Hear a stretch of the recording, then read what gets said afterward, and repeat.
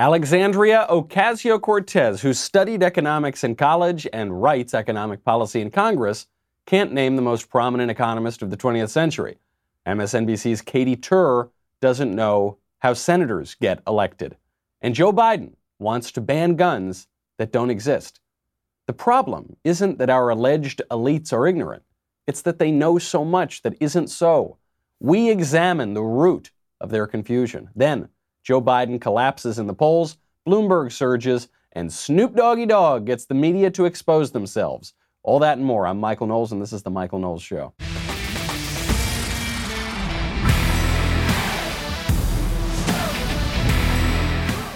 Oh, we've got so much to get to. AOC is out here educating all of us about economists that don't exist. We have to wonder how our elites got so profoundly ignorant. I think I have the answer, actually. We will all be less ignorant when we figure that one out. But first, I've got to thank our friends over at Ebb Sleep. You know me.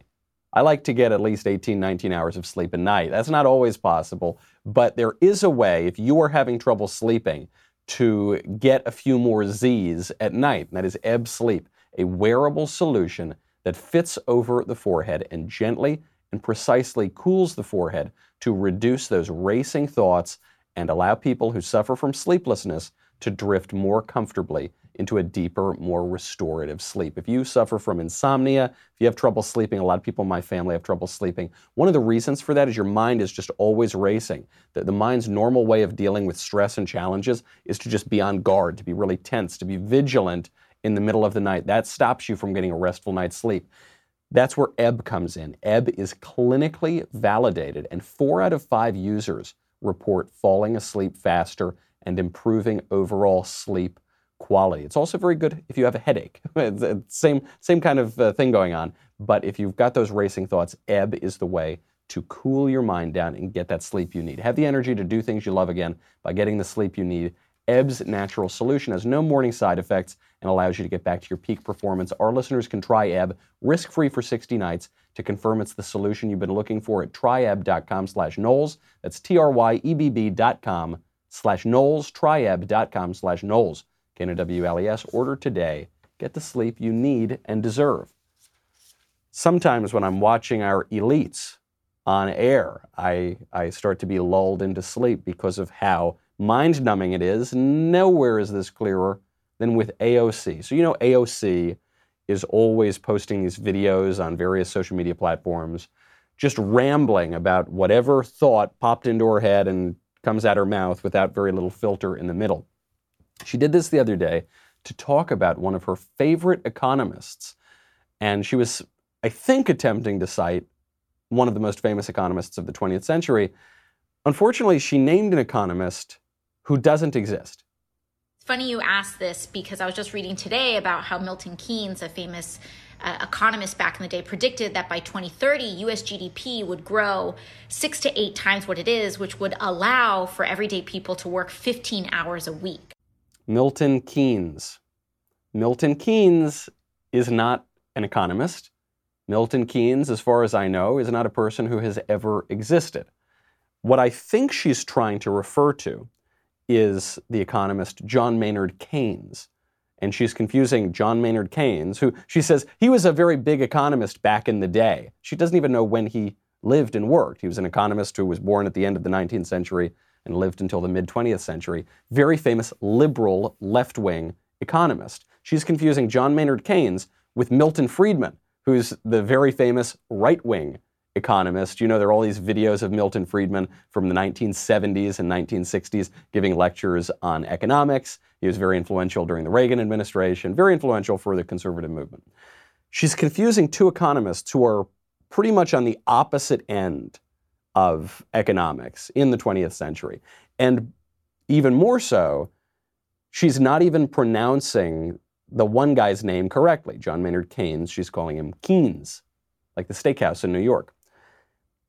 I don't really blame her for not knowing who John Maynard Keynes was. I mean, she was an economics major in college, and now she's writing economics policy in Congress. So it would be nice if she had even a passing familiarity with who the guy was. But my problem is not that she hasn't read the total work of Keynes, or that she hasn't read all the work of Milton Friedman, or that she's ignorant. The ignorance isn't even my problem. My problem is the lack of curiosity. My problem is the pomposity of just pontificating, of just running her mouth about things that she doesn't know anything about. It's this lack of awareness that she is profoundly ignorant. I think if you look at her affect, if you look at the way she speaks, she presents herself as very well educated, very intelligent. She knows so much more than everybody else, and yet she doesn't. She doesn't know what she's talking about. And this is true of so many of our so-called elites in politics, in the media, all around us. You know, people just throw around terms that they think make them sound smart. One of them being Keynesian. Keynesian refers to economic policies that follow the work of John Maynard Keynes, which is the guy that she's erroneously referring to as Milton Milton Keynes. So you hear this term Keynesian, you hear this term Rousseauian, right? People always refer to Rousseauian if they want to sound very highfalutin and fancy, to refer to the works of Jean-Jacques Rousseau. That nobody's ever read Rousseau. None of the people who use that term. Even Marxist, when people refer to Marxist this or Marxian that, vast majority of those people have never read Karl Marx. They just throw these terms around as though they can fake it till they make it, as though if they state these things with enough confidence, suddenly that will force knowledge to just spring up in their heads out of nothing. It's not just AOC. We pick on AOC a fair bit because she says a lot of ignorant things. It's in the media too. Katy Tur on MSNBC, and NBC News, I think Donald Trump now refers to that as MSDNC. She was conducting an interview and got the big NBC News backdrop behind her, and she's asking about these problems of our electoral system. And she wants to know if gerrymandering, the rewriting of different congressional districts, is to blame for certain Senate elections. In case you missed it, majority doesn't always rule in this country. 48 senators voted to remove the president from office. 52 voted to acquit. But the 48 actually represent 12 million more voters than the senators who decided to keep Donald Trump in the White House. So what's the resolution to that? Is gerrymandering something that would help improve the situation? How does that sort of divide promote consensus in the Senate or even in the House? Well, I mean, they're the only resolution. Gerrymander's not going to do anything because in the Senate we're talking about states, right? Yeah. So you can't gerrymander states. The only solution is for Democrats to appeal to voters in those states, right? Oh, that's so awkward. They were speaking fast enough, and the guy who was being interviewed by her was courteous enough to try to just move right past her blatant error. But Katy Tur on MSNBC was asking if the rewriting of congressional districts, right? The congressional districts refer to the House of Representatives. If the congressional districts would affect the Senate race, but the Senate has nothing to do with the House of Representatives. The Senate, you got a zillion congressmen, right? You got a zillion people in the House of Representatives. You only have 2 senators per state. So unless you're going to redraw the lines of different states, you're going to make Montana a little bit wider, or you're going to shrink New York in some way, then gerrymandering isn't going to affect that at all. But Katy Tur is just throwing words out, buzzwords that you hear in politics. Yeah, 48 senators voted to convict the president in his impeachment trial, and sounds like gerrymandering. Yeah, it sounds like Rousseauian, probably Keynesian as well, and so that's why the president was not thrown out. And the analyst was saying, what are you talking about? Gerrymandering has nothing to do with a Senate trial. And so then Katy Tur asks, well, how can we address this problem? Why aren't there more people in the Senate who hate Trump? And he says, well, if they want more people in the Senate who hate Trump, the Democrats will have to appeal to the voters. Pretty simple solution, right? That's a guy who knows what gerrymandering is. This lack of curiosity, this ignorance, this confidence in saying things that simply aren't true, it has affected the presidential race. It really affects the left broadly, and it doesn't come down even to ignorance or to lack of curiosity. It comes down to one vice in particular that seems to afflict the left. We'll get to that in a second. First, I need to tell you about my boxers and how much I love them. Tommy John. Tommy John has all the 3 Fs: fabric, fit, and function. What did you think I was going to say? Tommy John obsesses over every little detail and stitch. I have never, ever had better boxers than Tommy John. I love them. As a result, men's and women's underwear from Tommy John have a wonderful comfort guarantee. They stay put. The waistbands are great. They have a range of fabrics that are truly luxurious, soft, light, moisture wicking, breathable, no bunching, no riding. They're just luxury. I say this a lot when it comes to how I sleep, when it comes to clothing that I wear, especially something as personal as your boxers. You just want the best. Just get the best. Tommy John, you're not going to get any better. Tommy John's so confident that if you don't love your first pair, you get a full refund with their best pair you'll ever wear guarantee, or it's free. Right now, go to TommyJohn.com/Knowles, K-N-O-W-L-E-S, for 20% off your first order. That is TommyJohn.com/Knowles, K-N-O-W-L-E-S, for 20% off. You will not regret it. TommyJohn.com/Knowles, K-N-O-W-L-E-S. Not just AOC, not just Katie Tur. You see this in the presidential race with poor Joe Biden. Joe Biden is now making a bold new proposal on the campaign trail to ban guns that don't exist. Because we're unwilling to have a rational policy that says you cannot have 20, 30, 40, 50 clips in a weapon. A rational policy that says that you can't have 20, 40, 50 clips in a weapon. I guess in Joe's defense, it is a rational policy to ban guns that are completely imaginary. Right? It would be irrational to allow guns that are completely imaginary and only exist in Joe Biden's mind. So I guess technically it's rational, though I don't know how rational it is just as a campaign matter to go out talking about policies that don't have any bearing to reality. Banning guns that have 20, 40, 50 clips per weapon. Joe Biden doesn't know what a clip is. He doesn't know what a magazine is.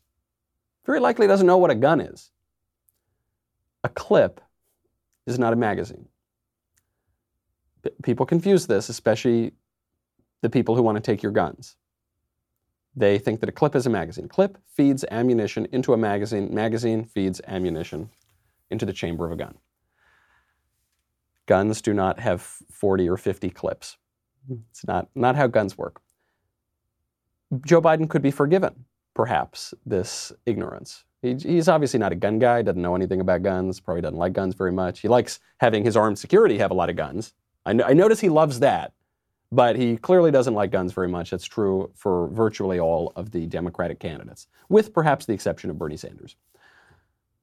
But he's the one writing the laws.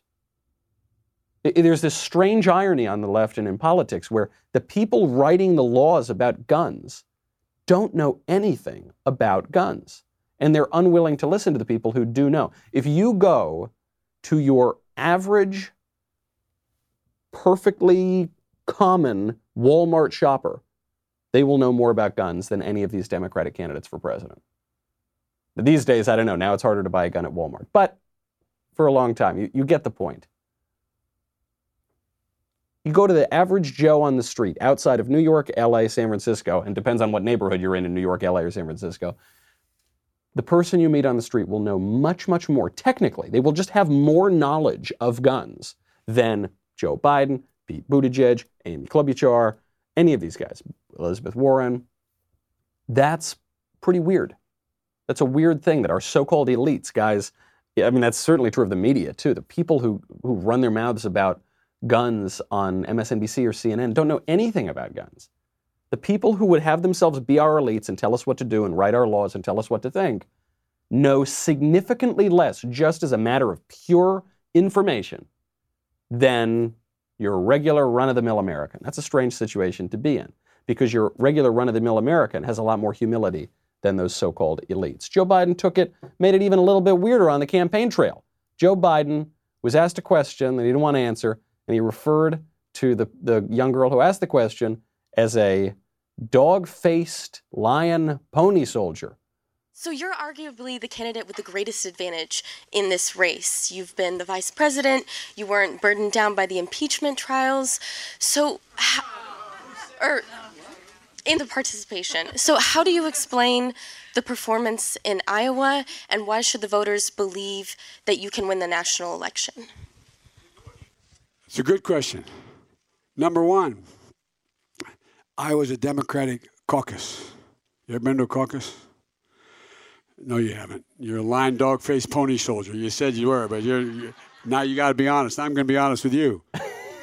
So this comment from Uncle Joe made people wonder if he's doing okay, if he's all there in the head. People are saying that he's losing it, that he's becoming senile.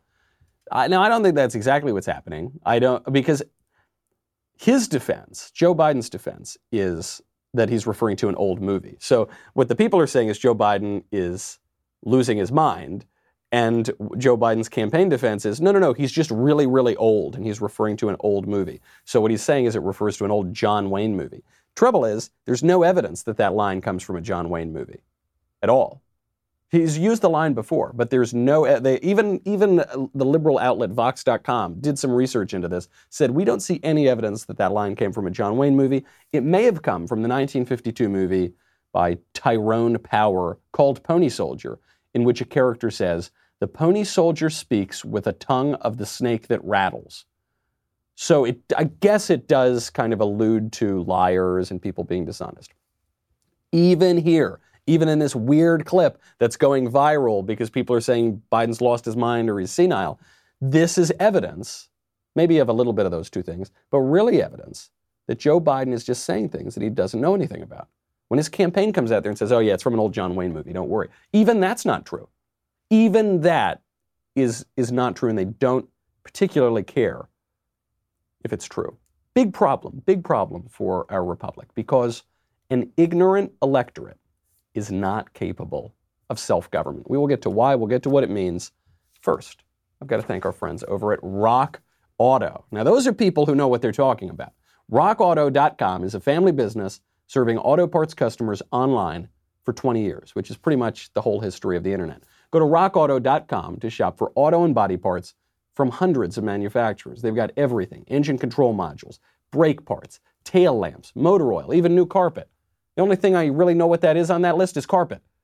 Whether it's for your classic or your daily driver, you can get everything you need in a few easy clicks delivered directly to your door. And actually, it's really, really helpful for people like me who don't know a lot about cars, because you go to a physical auto parts store and they don't have any of your parts. They just order it online and charge you a whole lot of money. You go to rockauto.com. The catalog is so easy to navigate. You can find the parts that you need. It's just great. Even somebody like me who doesn't know anything about cars, great selection, reliably low prices. Go to rockauto.com right now. See all the parts available for your car or truck. And then write Knowles, K-N-O-W-L-E-S, in their How Did You Hear About Us box so that they know that we sent you. rockauto.com. An ignorant electorate is not capable of self-government. That's the problem with these guys in our elite institutions, mostly on the left, just running their mouths ignorantly without knowing anything. Madison wrote, quote, "A popular government without popular information or the means of acquiring it is but a prologue to a farce or a tragedy." That's how you could describe the election of AOC. The election of AOC, a farce or a tragedy, or perhaps both, he goes on. "Knowledge will forever govern ignorance, and a people who mean to be their own governors must arm themselves with the power that knowledge gives." Now, what's interesting is you might think that this problem of ignorance spreading throughout a republic would be exacerbated by expanding the vote, because all those dumb people, in that flyover country, they don't know anything. So if you expand the vote, you expand participation in the government, that's going to make the ignorance problem so much worse. Except the ignorance problem isn't among those, our fellow countrymen, who come from the less celebrated walks of life. The ignorance problem is from the people on TV and the people who are sitting in Congress. That's where it's most visible. There was a study that came out in 2007 from the Intercollegiate Studies Institute. It was a study of all the big fancy brand name colleges and universities in the country.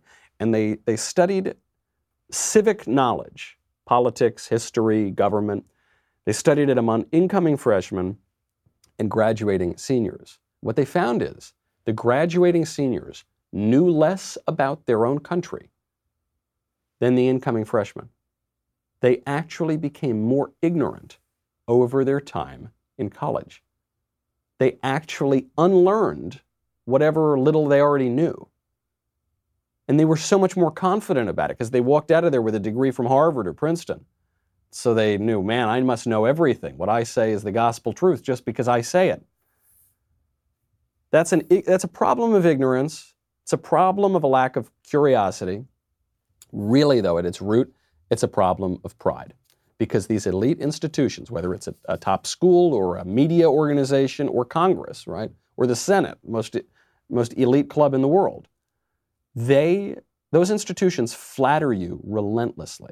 That's what they do. Every dinner, every lunch, every convocation, you go in and they tell you, you're the leaders of the world, you're the best. Oh, you media people, democracy dies in darkness without you. Oh, you're the future leaders, you're the current leaders of America. And what happens is you start to believe your own press releases. So you start to believe, yeah, wow, I really am. I'm so smart. I'm so good. Wow, I know so much more than everybody. And so every dumb thought, every vague sentiment, feeling that pops into your head, you believe that that is true. You believe that that is knowledge. You are less aware of what you don't know. These elites are kind of like teenagers, like young teenagers, who haven't yet realized that their parents know something. You know, teenagers, before they mature, they're convinced that they know everything so much better than their parents. Their parents have never thought or felt any of the really complicated stuff that these teenagers have felt, right? And then there's a moment when you mature and you realize, oh my gosh, my parents actually know something. My parents actually have had the feelings that I have had. My parents have had the thoughts and questions that I have had. Maybe I'm not the most special little thing that's ever walked the earth. Maybe I'm part of a grand tradition of people who have come before me and who will come after me. That's kind of how the elites are to the rest of the people, is the elites are always shocked to find out that the rest of their countrymen aren't complete idiots. That actually, believe it or not, the rest of their countrymen might know something that they don't know. They might know a little bit more about gerrymandering than they do on television. They might know more about economics than an economics major from a good private college or university. That is the problem that we're seeing among our elites. It's this pride. If you just got rid of the pride and you added a little humility, I think it would go a long way to solving it. I travel throughout the country almost all the time because I do these college tours, and so I'll go to really small towns. And I remember the first time, it was right after the Republican tax bill was passed, but it's still sort of being debated. I got into an Uber somewhere in a small town in the middle of the country, and so what do you do? Oh, I work in media. Oh, okay, we're kind of talking about politics. And this very nice, unassuming woman who was driving my Uber proceeded to explain to me how very specific and technical provisions of the tax bill would affect her and her family. And I thought, I don't know anything about the technical provisions of the tax. I know the overview of the tax bill. I've read part of the tax bill. I know the top line. But she actually possessed more technical knowledge of the tax bill than I do. And it's not her job to read the tax bill. It's my job to read the tax bill. I thought, oh, wow, that's pretty interesting. But she had such humility. It made her so much wiser than certainly anybody you see on MSNBC or preaching to you from the halls of Congress. It's not necessarily an ignorance problem. I don't mind how ignorant our friends on the left are, or even some people on the right. It's that they know so much that isn't so, and a little humility would solve that. Now, humility is different than humiliation, and Joe Biden is facing the latter on the campaign trail. This is a big day today. Today is the first in the nation primary. You had the first in the nation caucuses at the Iowa caucus 2 weeks ago, a week or two ago. I think we're still counting the votes. I don't know that we're ever going to get those numbers, not before the DNC completely fries the books. So far, they're saying Pete Buttigieg has won. Who knows if that's true? Right now, Joe Biden has to make a good showing in New Hampshire. He's completely collapsing. We will get to the first in the nation because actually people have already voted. There's already a big winner in just one tiny town in New Hampshire, and it's a town that I happen to have campaigned in on behalf of another presidential candidate. We'll get to that in a second. We'll get to Snoop Doggy Dogg. Is that his name? I don't know. We'll get to it. But first, you've got to head on over to dailywire.com. You know, we're talking to you about our pal Bill Whittle's podcast, the Cold War podcast. Well, it's now cracked the top 5 on Apple Podcasts. Go to dailywire.com/Cold War and start listening. This is an extraordinarily important story, and it's very, very well done by Bill and everybody else who did it. dailywire.com/Cold War. And you know, look, I know it feels like we are at least halfway through 2020 already, Truth is, we have barely gotten started. The election's heating up, and you got to stay up to date. So we're going to give you 20% off all memberships. It's my gift to you. You want to get on that right away. This promotion will be going away tomorrow. 20% off all memberships when using the code DW2020. Members get our articles ad-free. They get access to all of our live broadcasts and show library. They get the full 3 hours of the Ben Shapiro Show, bonus content, access to the mailbag, and now Election Insight op-eds from Ben. Plus, our new all-access tier gets you into live online Q&A discussions with me, Ben, Drew, Matt Walsh, and our site's writers and special guests. You ask, we answer. The Leftist Tears Tumblr fills right on up. Download the Daily Wire app, which is also a member exclusive. You can get push notifications straight to your phone. You do not want to put this off, or you will miss out. That is promo code DW2020 for 20% off. Join today and stay informed on all things 2020. DailyWire.com. We'll be right back with a lot more.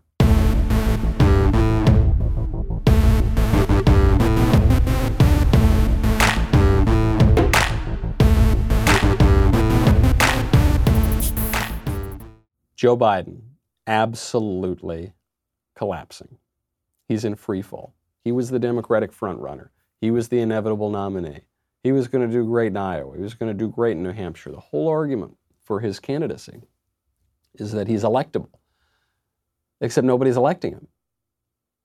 Yeah, maybe he's a little out of touch on the issues. Yeah, maybe he can't finish an English sentence because he's lost some of his spark. Yeah, maybe he's a white male, which is very unpopular in the Democratic Party today, especially straight white males, especially old straight white males. But look, he's electable, right? He'll do well against Trump, except he can't win any elections. Right now, there's a poll out from WBZ, Boston Globe, Suffolk University. It puts Joe in New Hampshire, not in first place, not in second place, not in third place, fourth place. Oof. That's bad. So he finished, who knows what happened in Iowa, but he finished toward the bottom of the pack there. He's very likely to finish toward the bottom of the pack in New Hampshire.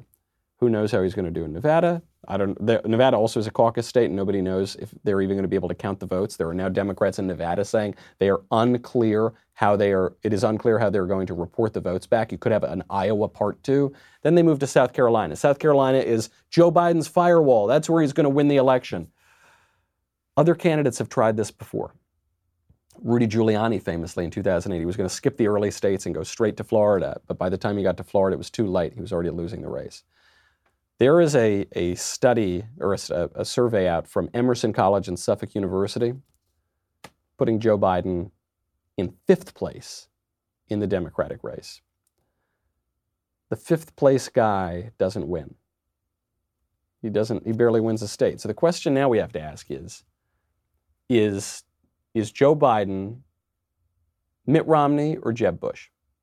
That's the question of this race. Is he the weak front runner that nobody wants, that nobody really wants to vote for, except somehow he's just going to outlast everyone else and get the nomination and then probably lose the general?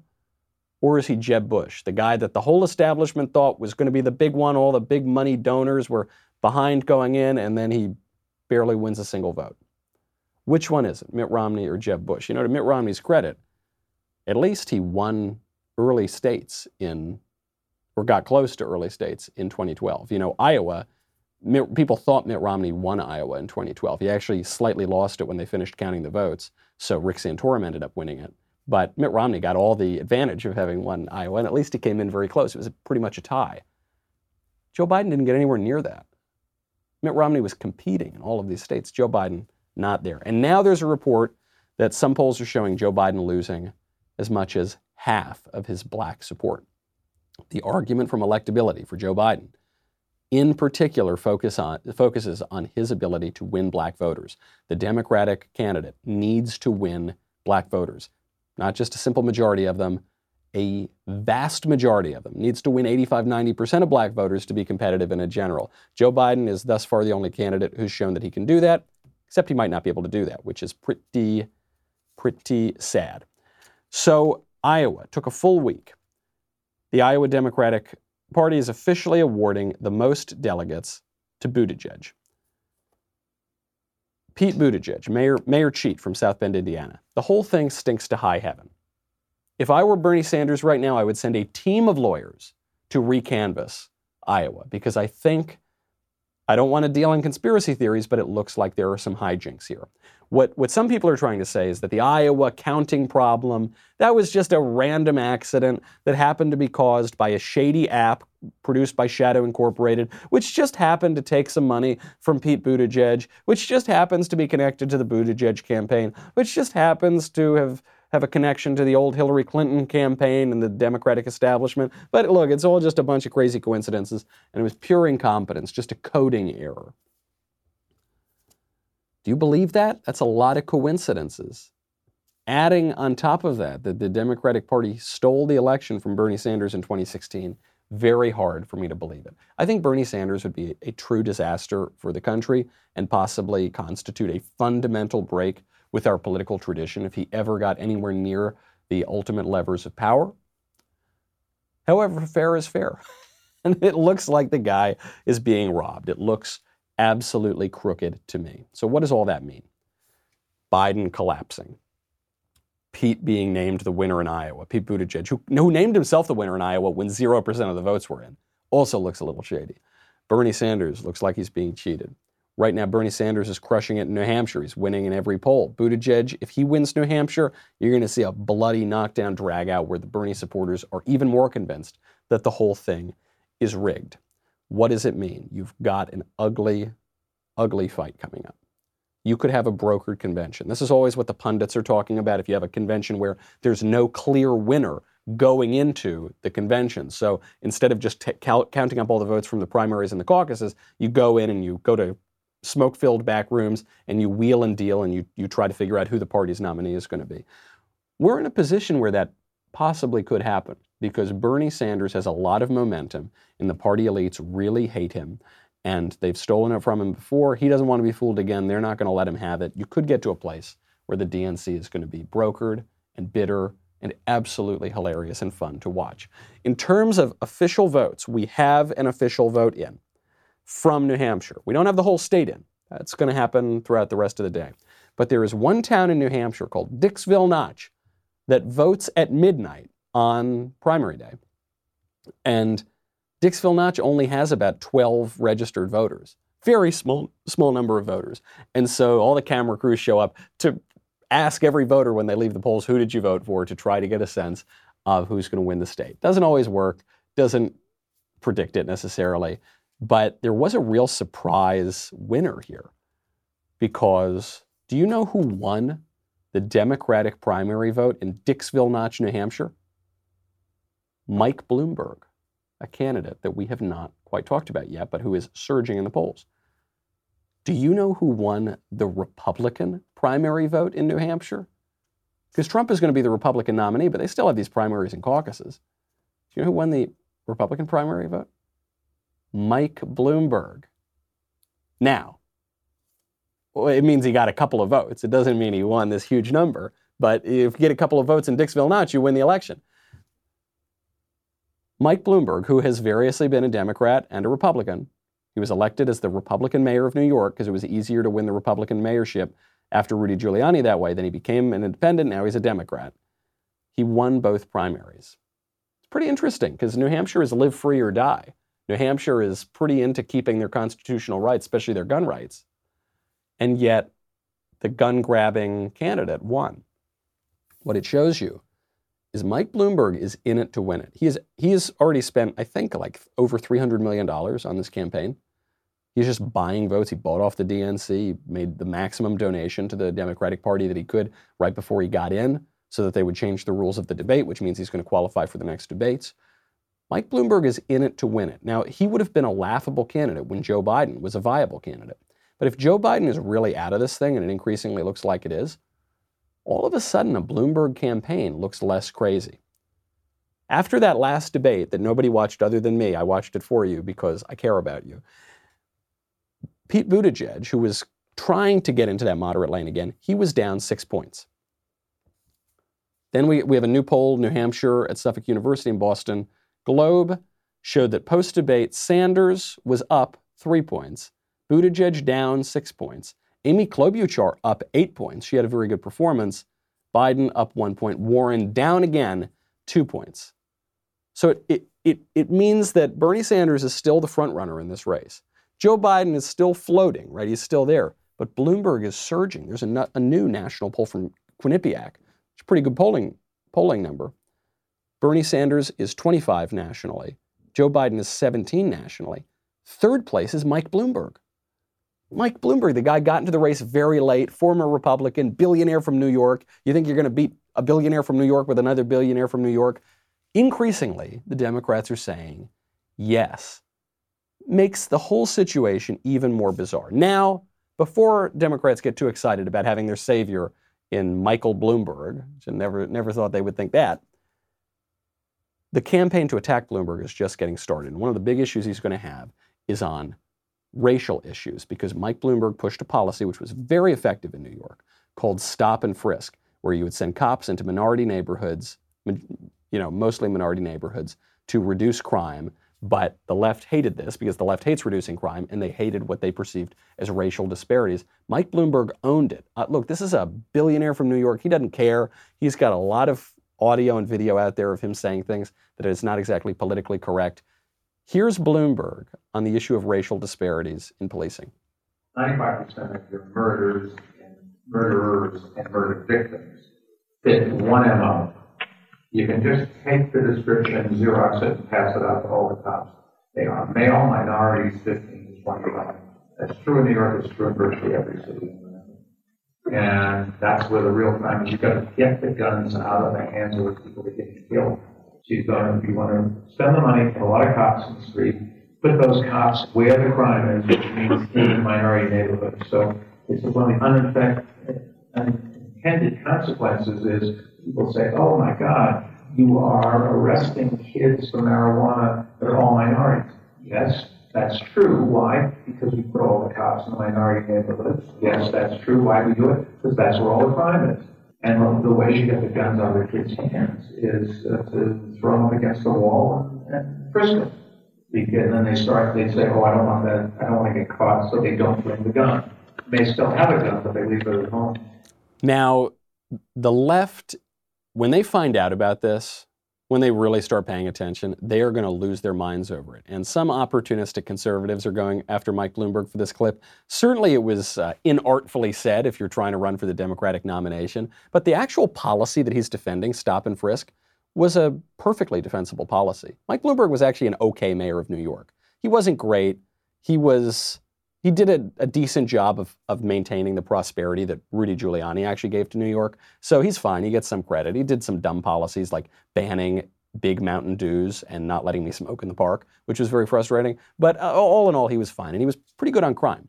This policy was called stop and frisk. You'd send the cops in to neighborhoods that were mostly minority. Now, what Bloomberg doesn't say in the audio, what the critics of stop and frisk don't say, even what some of the defenders don't tell you, is yes, the cops were sent into minority neighborhoods, but the people who were calling in these crimes were also racial minorities. And the cops who were going to the neighborhoods were also more likely than not racial minorities.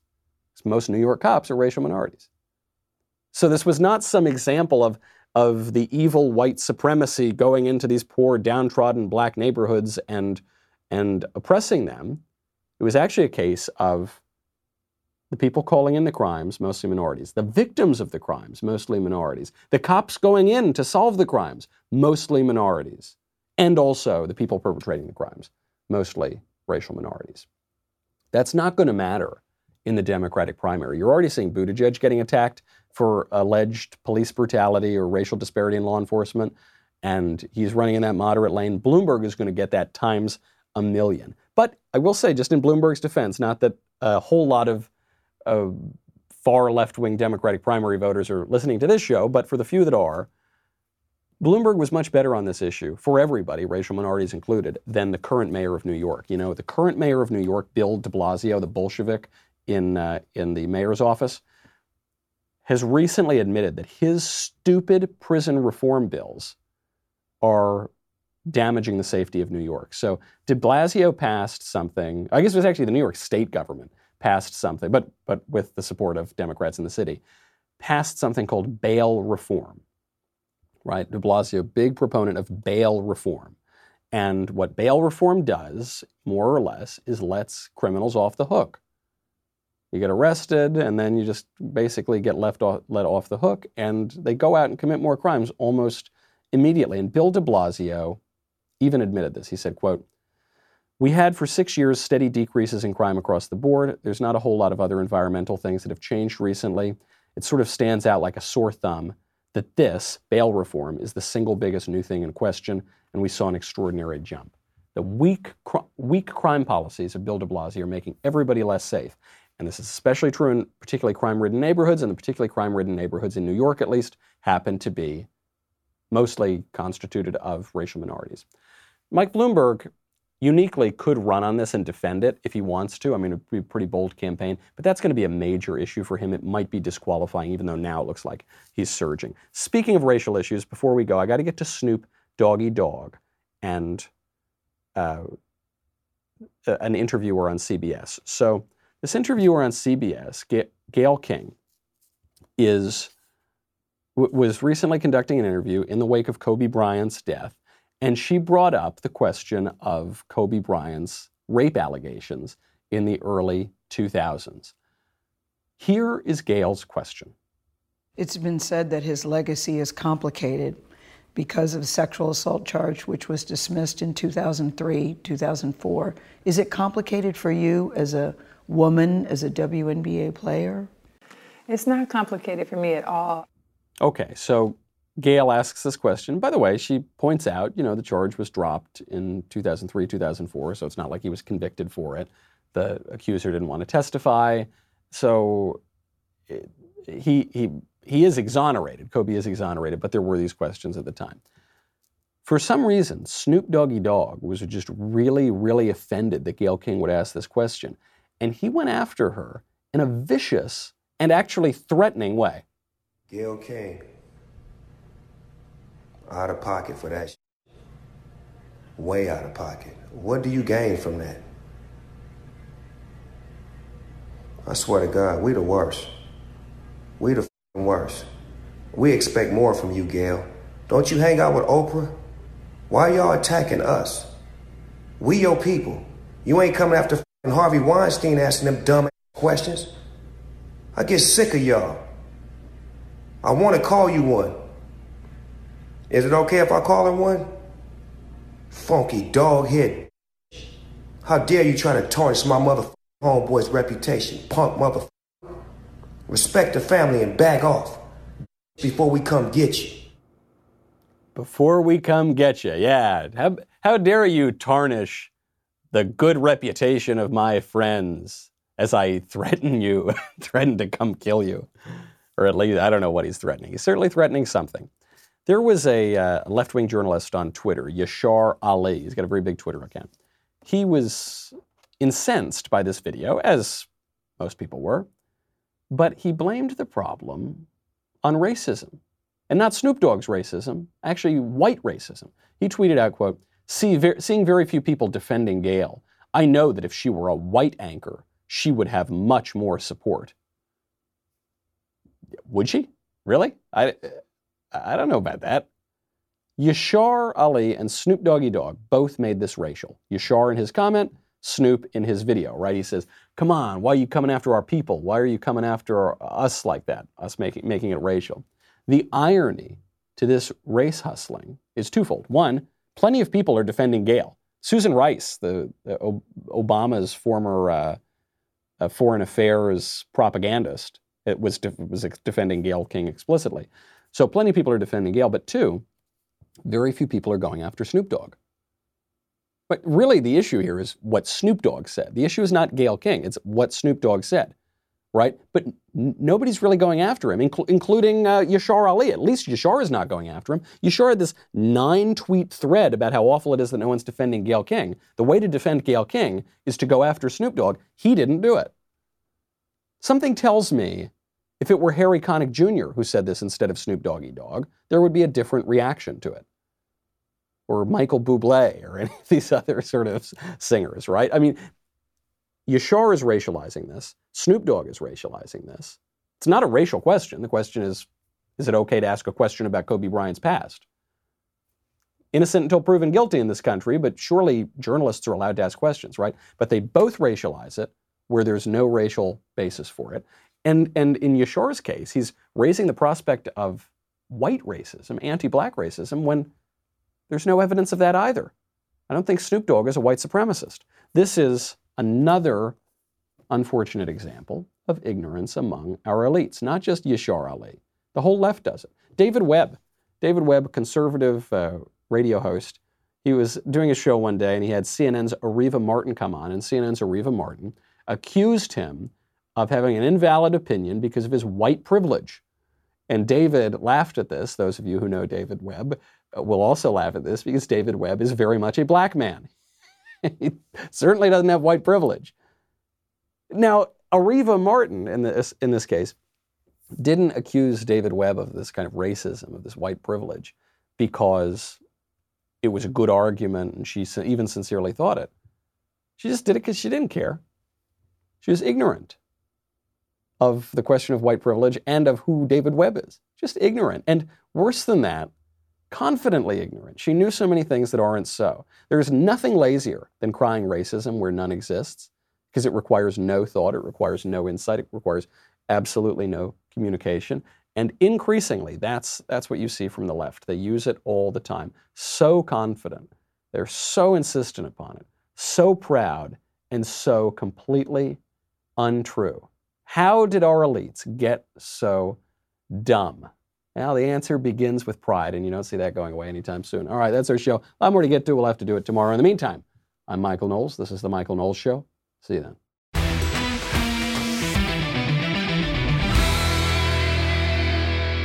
If you enjoyed this episode, and frankly, even if you didn't, don't forget to subscribe. And if you want to help spread the word, please give us a 5-star review and tell your friends to subscribe. We're available on Apple Podcasts, Spotify, and wherever else you listen to podcasts. Also, be sure to check out the other Daily Wire podcasts, including The Ben Shapiro Show, The Andrew Klavan Show, and The Matt Walsh Show. The Michael Knowles Show is produced by Ben Davies. Director, Mike Joyner. Executive producer, Jeremy Boring. Senior producer, Jonathan Hay. Supervising producers, Mathis Glover and Robert Sterling. Technical producer, Austin Stevens. Assistant director, Pavel Wadowski. Editor and associate producer, Danny D'Amico. Audio mixer, Robin Fenderson. Hair and makeup, Jesua Olvera. Production assistants, McKenna Waters and Ryan Love. The Michael Knowles Show is a Daily Wire production. Copyright Daily Wire 2020. If you prefer facts over feelings, aren't offended by the brutal truth, and you can still laugh at the insanity filling our national news cycle, well, tune in to The Ben Shapiro Show. We'll get a whole lot of that and much more. See you there.